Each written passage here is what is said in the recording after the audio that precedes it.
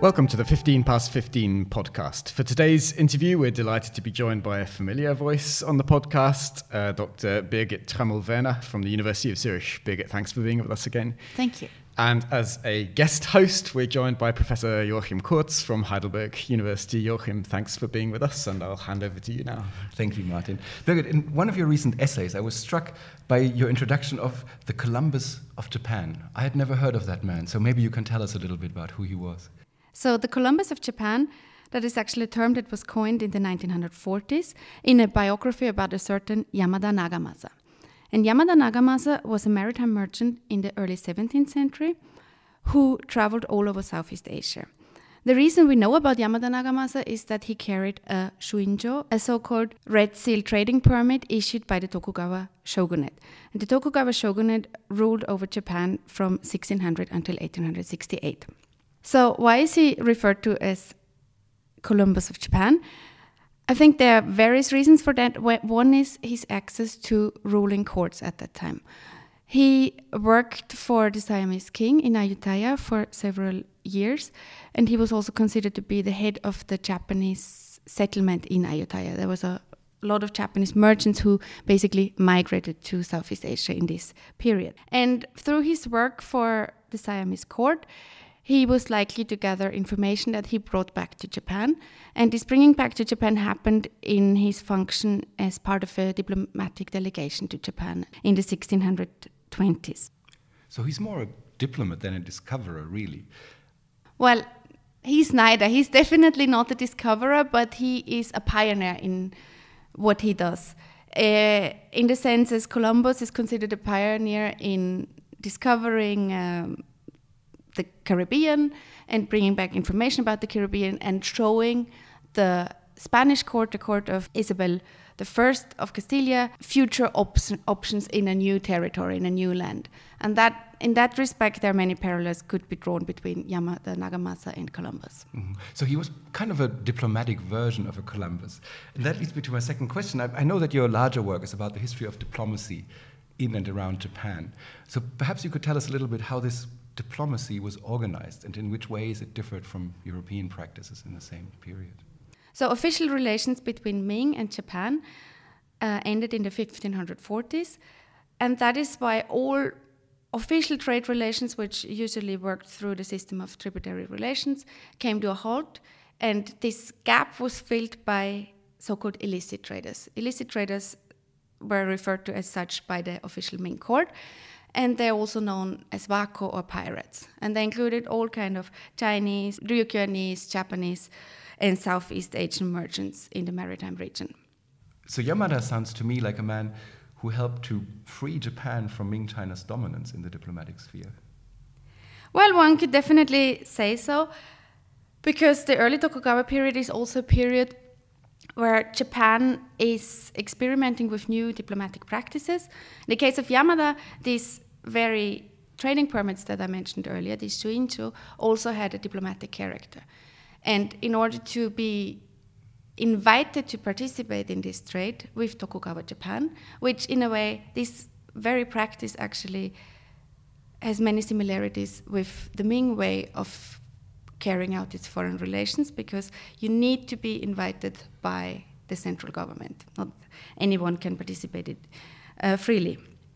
And as such, one could say, as the holder of such a permit, Yamada Nagamasa also had a diplomatic function. Mm-hmm. So they didn't change the practice so much as the relations between the different powers in East Asia. So if Japan turned away from Ming China, who did they turn to? Right. I mean, Japan turned away from Ming China in one sense, but at the same time they also tried to reorganize their relations with Ming China. And this is very important to consider when we talk about who did they turn to otherwise. Of course, they also turned to many other Southeast Asian rulers. So they started having relations, for instance, with the Siamese court, with Ayutthaya, with Cambodia, with the European colonial rulers in Manila, later in Batavia, in Macau. But one of the reasons why they were so interested in maintaining, or actually first in initiating and later in maintaining relations with these new rulers, was the presence of Chinese merchants in all these ports and in all these small entities. Now, you just mentioned European traders and others in Manila. So what was the role of Europe in East Asian diplomacy or Asian diplomacy more generally at that time? Well, as I said, I guess the reason to start looking at Europe or European presence in Southeast Asia and its effect on Japan is this early modern maritime expansion that was always triggered by interest in trade, in expanding trade. And the Europeans arrived in the South China Seas, the Portuguese in 1511, and from there they started to have their first relations with the Japanese. It's actually the first Japanese the European had contact with were these illicit traders, these pirate groups. So in the 1540s and 1550s then, these maritime merchants brought back the first Europeans to Japan, and this is also when then gradually official relations between European traders and Japanese officials, in the first case it was daimyo, local lords, started off. So that's interesting in terms of a narrative that is often told in Japanese history, which is of Europeans discovering Japan or opening Japan to the outside world. Actually, what you're saying is the very first contact between Europe and Japan was thanks to Japanese traders in Southeast Asia bringing Europeans to Japan, and not some Portuguese ship just rolling up on the horizon one day. Yeah, that's correct. I mean, the encounter, so to say, between early modern Japan and early modern Europe happened on the seascape, happened in port cities all over Southeast Asia. How disruptive was the entry of the Europeans into that arena? Because our usual image is that European colonialism or European expansion immediately breaks the rules that were existing. But your story sounds as if the Europeans were subjecting themselves to the rules of the game in East Asia. One of the problems with this narrative of disruptive colonialism in Southeast Asia in general, but especially in Southeast Asia and in East Asia, is that we look at it through our understanding of the colonialism of later centuries. So we apply our ideas on imperialism on this early period. But in order to survive in Southeast Asia and in these new territories, in territories where you had functioning systems of power, both in Southeast Asia and in Japan and in China, the Europeans had to adapt. And they had to adapt to, well, it's very hard to call this Japanese or Chinese practice, but to the practice of the region, to the established order there. And second, they always depended on intermediaries. Yamada Nagamasa was definitely one of these intermediaries, someone who also had a personal interest in maintaining good relations with these newly arrived European traders, and someone who also had an interest in maintaining this new system of expanding trade relations between Japan and Southeast Asia. So Yamada really was a diplomat, a cultural go-between, an illicit trader, or a pirate, or all of these things together.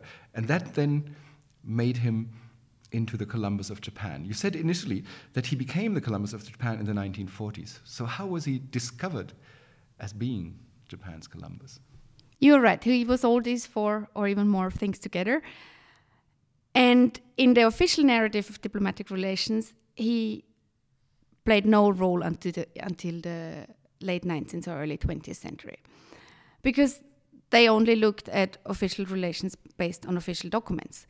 But with changes in the late 19th and early 20th century is a new narrative about early modern Japanese expansion into Southeast Asia, which then in a way is also an attempt to synchronize Japanese history and the Japanese past with the European past. Similar to what I just said previously about the arrival of the Europeans in Southeast Asia and in East Asia, Japan is no longer the recipient of ideas from Europe, but they also participated actively in this new age of trade, so to say. And that happens in a very complex process, but one of the ways Yamada Nagamasa suddenly appears in the sources is to look at European sources in this broader narrative of encounter. And in order to look at European sources, Japanese historians needed to have access to European sources, but they also needed to have the language skills. And this is one of the reasons why we learn so much about these people, because they were in contact with Europeans, and that's why the Europeans wrote about them. in my work, I look at one of the historians who did a lot of work on editing, but also translating and disseminating these European sources. And he's called Murakami Naochiro, and he was a historian who was active between the 1890s and 1960s. And he actually was also the one calling Yamada Nagamasa Columbus. Why did Japan need a Columbus in Murakami's eyes? Well, Japan needed a Columbus in Murakami's eyes because there was a strong trend to show that Japan was not the little brother of China and constantly only received influence from China in its past. So did Murakami then also try to present someone as a precursor of a Japanese colonialism? Because we understand Columbus nowadays as someone who participated in, was complicit in the European expansion. Did Japan need someone like that? And if so, why? Yeah, absolutely. That was part of the idea. Both Yamada Nagamasa and the many unnamed Wako received a lot of attention in the first half of the 20th century in Japanese scholarship. And in writing about this early modern presence of Japanese traders who frequented ports in Southeast Asia, very often these ports and these territories then played a role for Japanese colonialism in the 1940s, they somehow justify Japanese presence in that period, in the later period. So that makes it sound as if there's a very direct relationship between Murakami writing about Yamada in specific ports in Southeast Asia and then those ports being important in Japanese colonialism. Is there a bigger picture here, or is it about very precise instrumental ways of using the past?